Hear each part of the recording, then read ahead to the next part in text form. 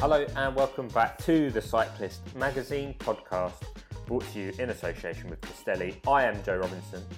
I'm joined by James Spender. Good afternoon, Joe Robinson. And you are tuning in to part one of the Greg LeMond special. That's right, we recently sat down with one of the greatest riders in cycling history, the only man to have won a Tour de France after getting shot, to talk about everything from his new revolutionary bike brand to the use of motors in the professional peloton.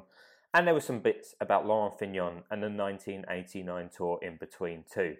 So good was our chat with Greg. It ended up going on for over 2 hours, and it could have gone on for longer as well.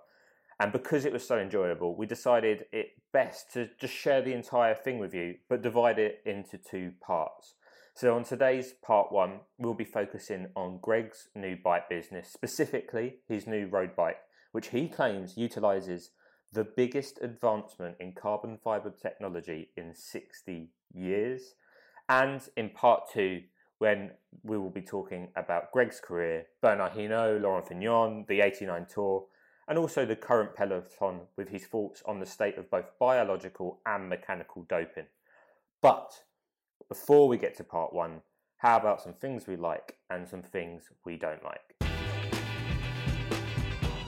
James, hit me with some stuff you like, hit me with some stuff you don't like, please. Well, stuff that I don't like hit me. A couple of days ago, I went out for a lovely evening / night ride, and I had a decent front light on, just didn't see this whacking great pothole, smashed into it, and it was like going over a stinger trap, you know, like on Police Camera Action, where they throw the stingers in front of the cars to... Best bit of those. Yeah, to flatten the tyres of the criminals, and it was just like, immediately, it was just like... Psh! And I've got to say this, right?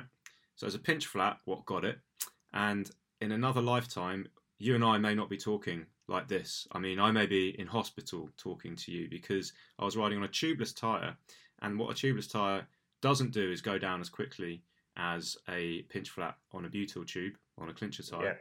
Yeah. It also doesn't tend to smash the rim, and I was riding some really quite expensive wheels as well, so that was lucky because they're not mine.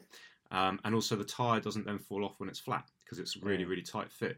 So those sorts of things save me. Annoyingly, the pinch flat was such that it just wouldn't seal with the sealant. So I did have to go side of the road, take off the tyre. The sealant, brilliantly, was Muc-Off's ultraviolet reflective sealant. So every time a car headlight hit me, it looked like I just exploded out of a 1980s rave because I was covered in this high-vis... Like you've been climbed upon by some slugs. Yes, very much so. But anyway, and I stuck a tube in. All those people are like, what happens when tubeless fails? It fails all the time. I put a tube in. I put a normal tube in and I rode home. It was absolutely fine. Even better than that, I put a regular vulcanising tyre patch on the inside because it was only a tiny, tiny, tiny nick in the sidewall that wouldn't seal, so not life-threatening. Put that on the sidewall, boom, job's a good one. I'm looking at the tyre now. I was riding it the other day. It's back to full health, so happy with that. And that leads me into the things that I like, which are the wheels that I was riding. So yeah, luckily they came out unscathed. So big points here for expensive wheels also being really well-made wheels, because I really took a big hit. They're DT Swisses, you know, the ones with Swiss side, the aerodynamicist crew got involved with. So they're super fast, 50mm. Swiss side is the best side, etc., etc. Swiss side is the best side. Their flag is a big plus. It is, just to steal that from Tim Vine. They're 50mm deep.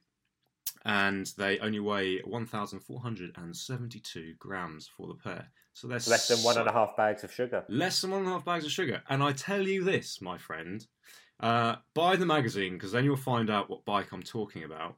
But I've got a test bike at the moment, and I swapped the wheels that came on the test bike for these DT Swisses, and I dropped nearly 1.3 kilos off the bike. So that speaks both to the ultimate lightness of the DT Swisses and also the heaviness of these other wheels. But yeah, pair of these DT Swiss wheels, 50mm deep, don't forget, 28mm tyres, still, and the requisite sealant. I weighed them, comes out at 2,092 grams for a wheel set. That is just phenomenal. And yes, you pay pretty much £1 a gram. They are about 2,200 quid. But you know, anyway. So that's me. That's it's been a really good week. How about you? What sort of things are you currently liking, and you know, what's made you sad, Joe? What's made you weep? Well, sun's out, isn't it, James? Sun's out at the moment. Spring has sprung. So I'm actually riding outside a little bit now.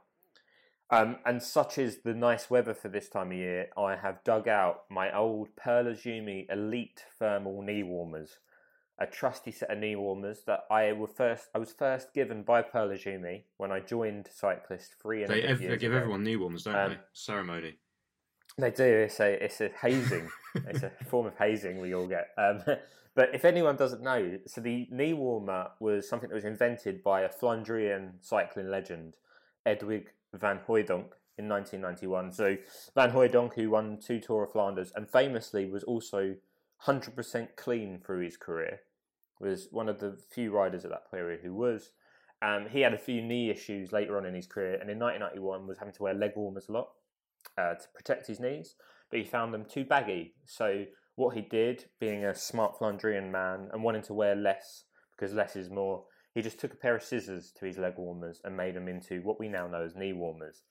And I believe knee warmers are the most gnarly Flandrian of all the cycling clothing and make you look particularly tough when you're riding and using them at this time of year. And these Perlagumi ones, for example, are only $39.99 and they're very comfortable, they're very warm and they're very waterproof, which is all you really need during spring, isn't it, James? It is all you really need during spring. Well, that's lovely. So big shout out to them. Big shout out to them. I've they've started to develop a little hole, but they are my trusty knee warmers, and I hope to own them for the rest of time. Something I'm not enjoying though, James, is Zwift cheats. So, as we all know, I've been racing on Zwift with a competitor's time trial, a competitive magazine that is time trial every Wednesday, and it's got me fit. It's got me in a lot better shape than I was in the beginning of January. But there's so many suspect performances on there. So I'm not a small guy, I weigh 90 kilos, but I put out a fair amount of watts, like 300 watts average for a 10-mile time trial on there.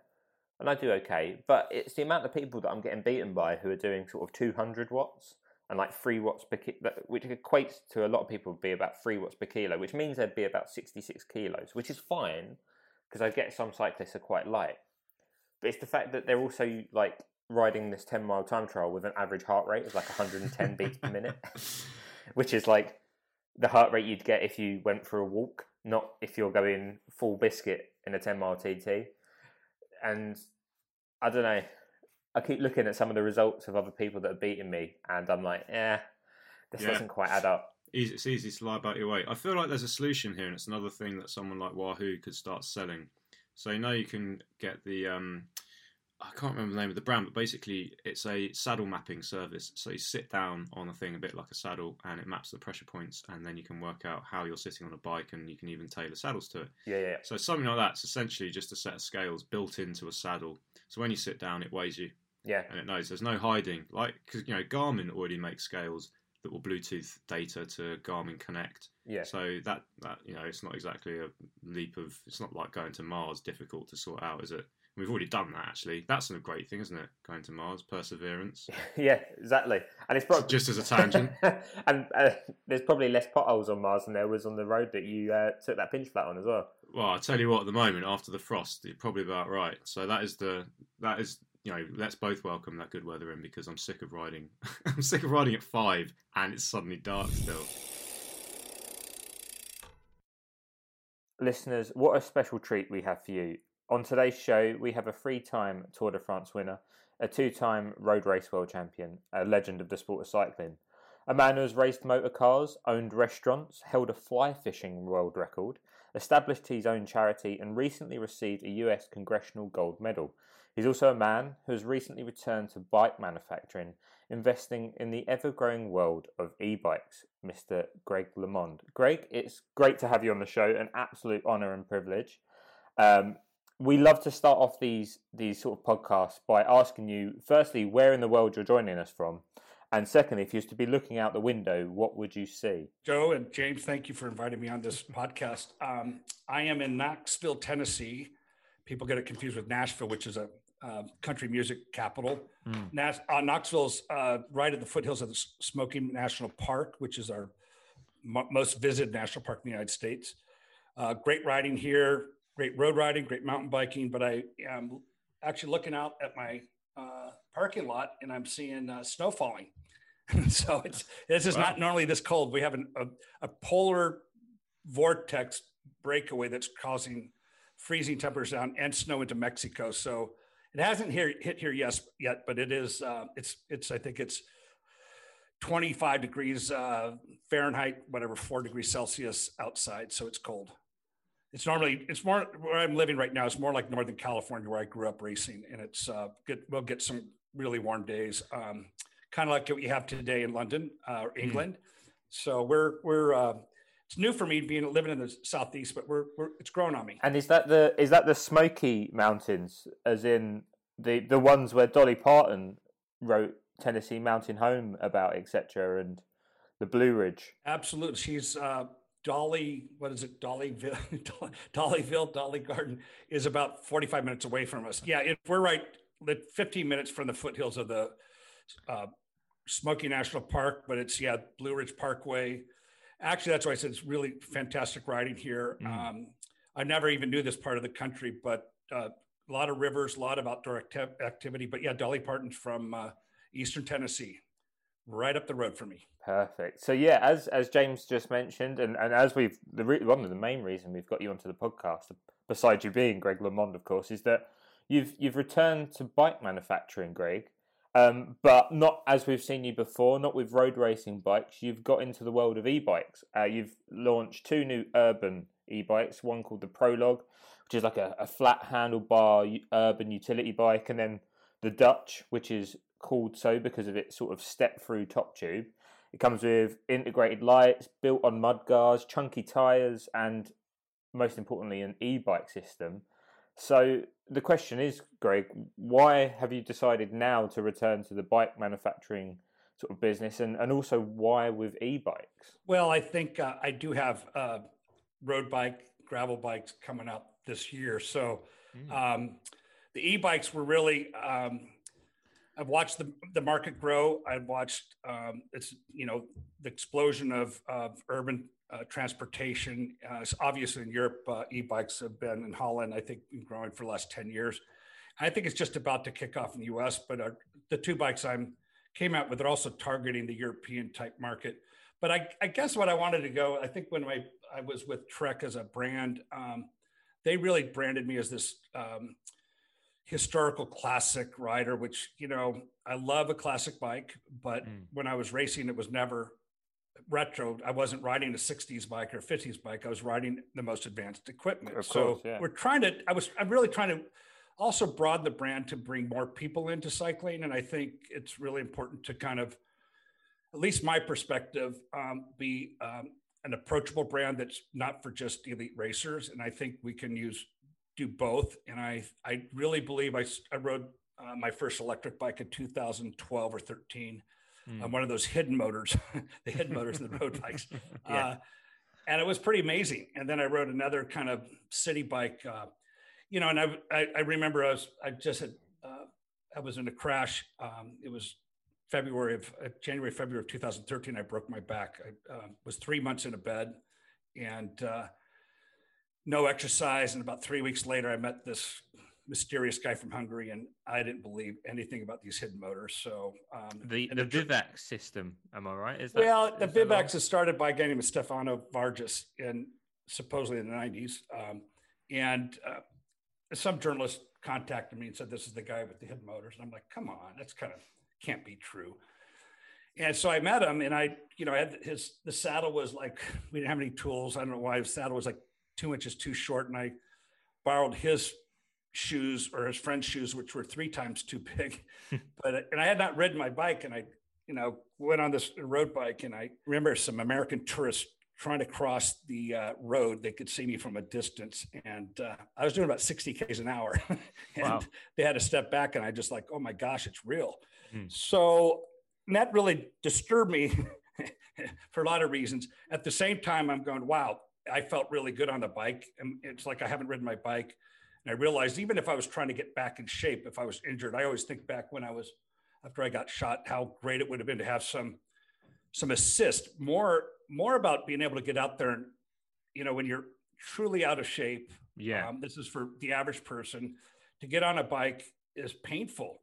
And I think what we all love about cycling, truly what I got when I first started cycling was, you know, it's the sensory feeling you get up there with the speed in your eyes, but it's also, I've done a lot of studies on, I used to make a indoor trainer like a Wahoo, I had a Revolution.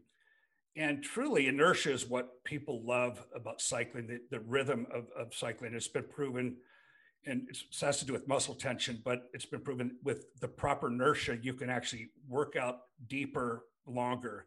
And I think when everybody gets in shape, I think why the reason people love to get a more expensive bike, a better bike, lighter bike is because the faster you go, the more inertia you have. And I kind of equate it to going out a cheap city bike with flat tires or brake rubbing. And when you do that, it's very painful. It's not fun.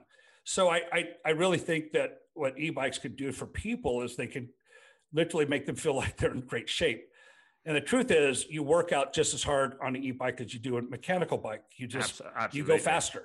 Yeah. And so, and I've repeated this story over and over and over to people about e-bikes, but I said it's a secondhand story, but I think it's relevant. And it was a guy named Bob Babbitt. He used to run Competitor Magazine. He was instrumental in the Ironman, all that growth. He had a radio, kind of a podcast, like, and mainly focusing on triathlons. And the story was a woman weighed under 500 pounds, around 500 pounds, and she had medical intervention, and she had to get exercise. And, you know, I don't know if she did a gastric bypass, but she could barely walk 200 or 300 feet. And somebody bought her an e-bike. And I think 3 years later, she was doing triathlons. I think she did 3 triathlons. She weighed 180 pounds, and she attributed 100% of her success with the e-bike because she was able to get out there. She was able to have fun. Anybody trying to do a sport to lose weight and be healthy, it can't be indoors. It can't be painful. It's got to be an adventure. It's got to be something that hooks you. And that's why I think what I love about cycling is that I meet people that watched me race in the 80s. They were addicts or they were addicted to tobacco. And once they got into it, they've been lifelong cyclists. And so I truly believe that's what e-bikes could do for people. On top of that, for commuting, for people who want to go to work, not be, you know, sweaty.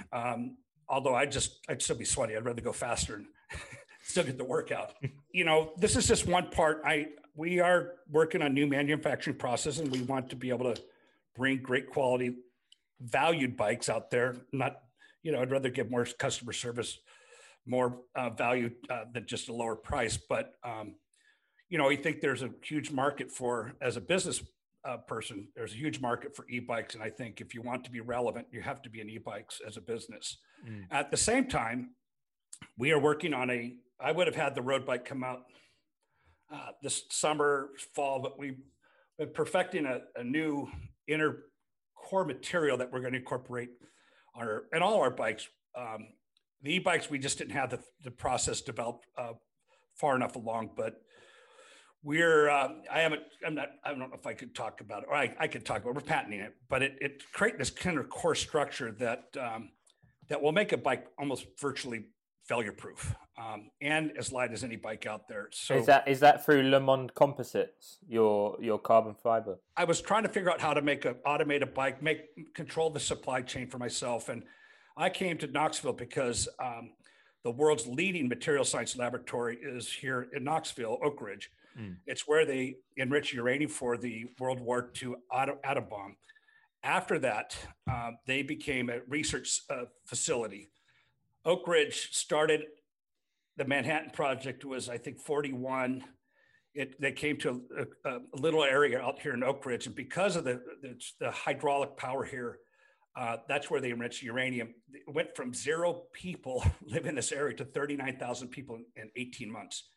So that's what created Oak Ridge and really was a driving force of the economy here in Knoxville. Since then, their primary goal has been looking at America's energy needs. You know, it's funded by the Department of Energy.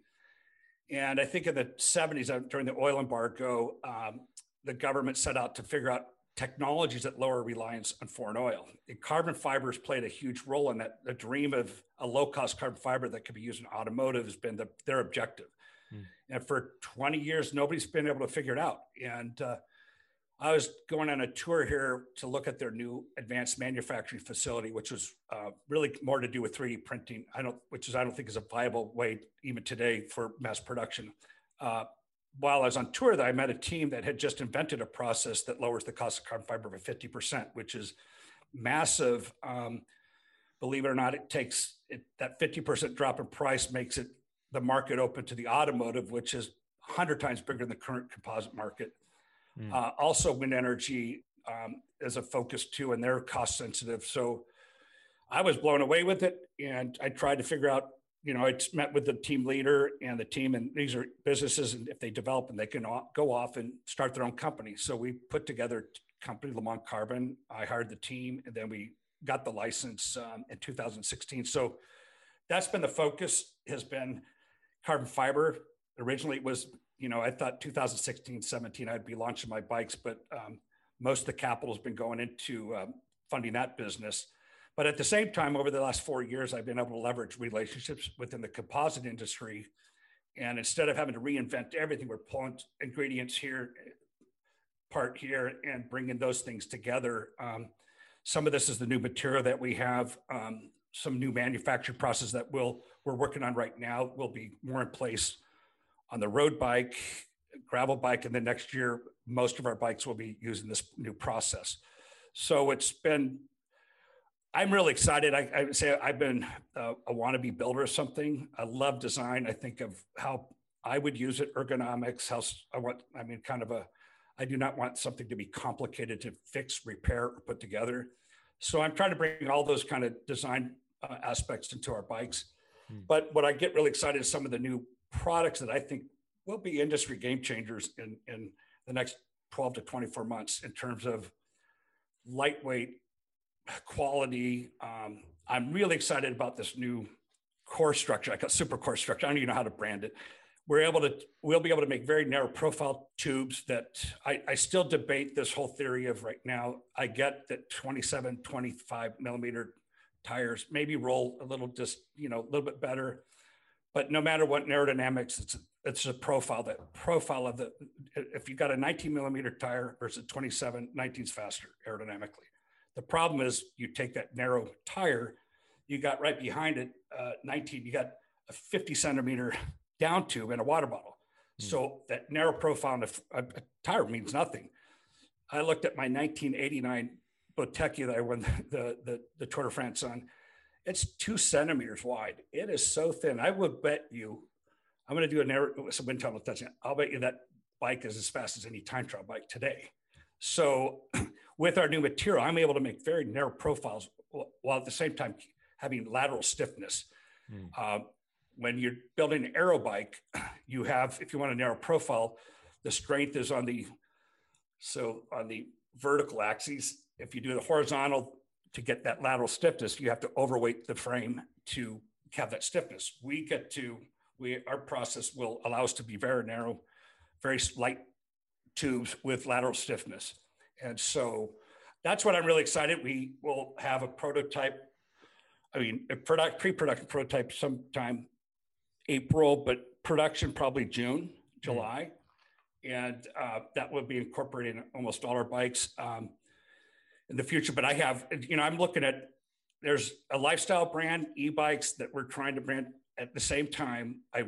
My heritage is road riding. And I definitely think by having your bikes in the Tour de France, having that highest level really drives innovation. And so that part's still going to be there. We did launch the e-bikes for a purpose because I wanted to expand my brand to a broader audience, not really focused just purely on the diehard road cyclist.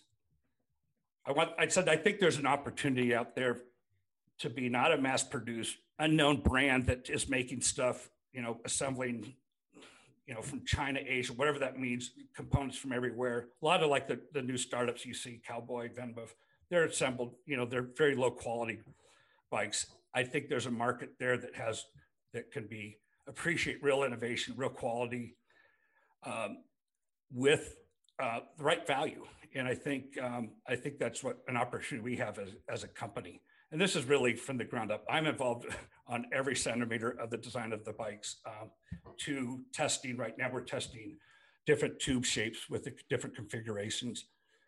So this is not a licensing deal. And that's what I get excited about. This is, I get to make a decision and it gets to be put into production or testing. Yeah. So, I mean, it might be worth highlighting for some listeners that it's not just like you're one of the greatest ex-professionals the sport has ever seen now making bikes. I don't know about that. Well, I don't know. I reckon me and Joe could argue the toss on that one. You've pretty illustrious career, but it's not like you're going, oh, I'm going to now make bikes. And I might even be more involved than just your average, I'll stick my name on the down tube and pay me some royalties. But you've been at the tech side, at the coalface, as it were, since the 80s. And within that, designing bikes, and at certain times, you had a bike company effectively that was going to provide bikes for teams. You found yourself racing on. I think I read a quote from you somewhere that you really didn't like those bikes in 1985 that Bernard Hinault had his name on the down tube. They were steel bikes, and you thought, I can do this better. And I've heard of carbon fiber, and you've been working in this stuff for decades, almost longer than your professional career, which started in 81. Is that right? And you retired in 95. So when you introduce yourself to people, or just kind of, if you had to write a CV and apply for a job, what are you? Are you? I don't know. I don't know. But I guess I'm a person that's open to new ideas, curious. I do a lot of research. Even when I was, started riding, I didn't have there were no coaches at the time. I read running books. I read anything I could get. But I also I'm curious. I'm a skeptic too, so I kind of try to vet things. But I think all this deal. I do keep reading. Most innovative cyclists ever. The truth is, I could recognize innovative stuff, and I was able to see. I would say that typically a pro team was approached by these little tinkers that have some great ideas. They would just brush them off, like, don't bother me. And I'm telling you, almost every great product that I've had come to me has always been done not by some big corporation. It's been done by individual inventors, people who have a passion for what they're doing. They see a need that's missing. I say Oakley's a great story where Jim Gennard didn't invent that glass, the eyeglass. That's what the claim is. Because I was there right at the very beginning. I saw the very first prototype, wore it, but it was a motocross rider that had a pair of Oakley goggles. And he literally took the Oakley goggles out, put some nose rubber bands in arms. He presented to Oakley. And that's where the story I was told from the horse's mouth in 1984, 85. So when you look at that created the most successful sporting glass company in the world. I mean, I think to this day, 6 years later, they were flying jets. They were making so much money. But that was not invented in-house. That was invented by some third party. I would say Giro helmets too. And actually I had a very important role in that one because Jim Gentes, who was the founder of that company, although it should have been Greg and Jim, he had raced with me as a cyclist. He dated my sister for a little period, but he went to work for Blackburn as industrial designer. And he had made a copy of my 84 Tour de France, 85 Chinelli helmet, aerodynamic helmet. At the time, triathlons were real popular, and he thought this is a helmet that he might have some success in triathlons. So he came to me with a very long aero teardrop helmet, all styrofoam, but it was so thick and heavy because it had to pass the ANSI Snell safety test at the time. And I just told him, I don't care what you pay me. I'm not going to wear that. It's hot. It's too heavy. And I had literally bought my son, Jeffrey, a Baby Bell helmet at Target that weighed nothing. And it had ANSI Snell. And this is kind of how ideas come and people create products. And we're sitting in my living room. I go, well, what if you made it like a hairnet? And we drew on it with a black mark. And we said, okay, here's some air vents here, air vents here. If you make that, I will wear it. And he came back 3 months later with a prototype, and I wore it in the Tour de France in 86. And I think he had 40,000 orders within a month or two of that. And it's just kind of weird how that started, but that's really how things start. And I think of even TBT, there were carbon fiber bikes made prior to me winning the 86 Tour de France on it. There were, I remember Pascal Simon had Vitus, I think with Hercules, made a carbon fiber similar to TVT. And he rode it in a stage going into Le Mans, and it collapsed on him. And I think that put the death of anybody attempting to ride a carbon fiber bike. You can't take risks like that in a pro race. Yeah. But the problem was the bonding between the tube and the aluminum. So you had carbon fiber mandrel woven tubes, and then it was bonding into an aluminum lug that was coming apart. So Jean-Marc, I've got to pronounce his name, Gagnon. I don't know how to pronounce his name properly, but he was an engineer that worked for a small company called TVT, and he had figured out a bonding process that bonded the aluminum to the carbon fiber tube properly. He came to us in 1986 to La Vie Claire at training camp in Bessèges with the bike. And I know that some of the people are just like, don't even bother. But both he and I went out there. I talked to him. I said, like, I'll try it. And we rode great. And he then he explained the bonding process. And so they worked, Jean-Marc went back and made us carbon fiber bikes for that 86 Tour de France. And, that was my first real racing on a carbon fiber bike. Won the Tour de France. And I realized at that point, a pound or two on a bike is, you could calculate a kilo is like a minute and a half at the top of L'Alpe d'Huez. There's no going back. No going back. So I started my bike company just literally after 86 Tour, because I decided no way am I going to be a prisoner to whoever's sponsoring that team. But, if it's, Huffy or Trek, if it's going to be a heavy steel bike, I wanted the freedom to pick and choose whatever's the best product out there. And once you win the Tour de France, in theory, you get some privileges of, I call it imposing your demands onto a team if you're negotiating your contract. And one of those was for me to impose that I want to ride a Le Mans branded bike. I don't care if the team did, I would want one, ride it, because I want to select the very best technology out there. And it wasn't me actually inventing it, but I wanted to have that option, not to be imprisoned by whatever the sponsors, furnishing to the team. Fortunately, after that, I was in that battle with Tappy, and Tappy just basically, the only thing I asked for, and I was free to leave, I only asked for my own Monsieur Soigneur, which his name was Otto Jacome, because I wanted somebody I could trust to take care of my water bottles and everything. They refused to even do that. So the idea of getting my bikes on 87 was a no-go. Anyways, and I was shot in a hunting accident a year later. But when I came, and I didn't have any choice to ride, I think it was PDM, whatever the bikes, I can't remember what the bikes we were riding.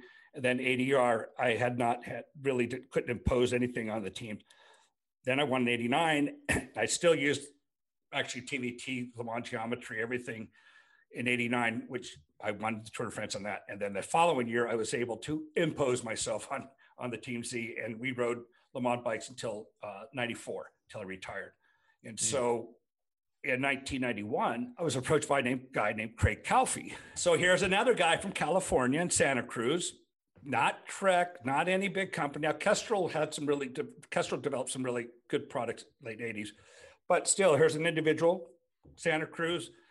He came to me with a full carbon fiber bike. Prior to that, it's aluminum lugs, carbon fiber tubes. Now this was first full carbon fiber bike, and stiff, great riding bike. And he ended up making bikes in 91 for my Tour de France. And at that point, was using titanium bolts. I had a bike that weighed 15.5 pounds at that time, which is basically just a little bit over the legal limit today. Yeah. Unfortunately, I didn't race as well as I'd hoped that year. I still got seventh, but for that point, it didn't matter how light the bike was. I wasn't racing well after that. Yeah. But we ended up licensing the technology from him. We made bikes for about a year and a half in Reno, Nevada, until we figured out it was just, at that time, the labor cost, the market just wasn't going to buy and pay the price we needed to make margin on that. And they ended up going back to Craig Calfee. But there's another example that it was some individual guy that came up with a great product, great idea. And so that's how things get. And same with the triathlon bar.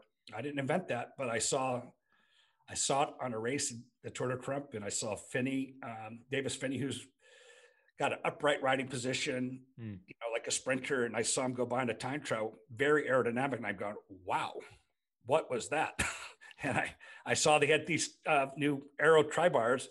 And I said to myself, if I ever get riding well again, I'm going to find those bars. And after I got second in the Giro d'Italia time trial in '89, I felt really almost back to my self, and I reached out to him, and he delivered them, I think, the day before the Tour de France, and I used those to win the Tour.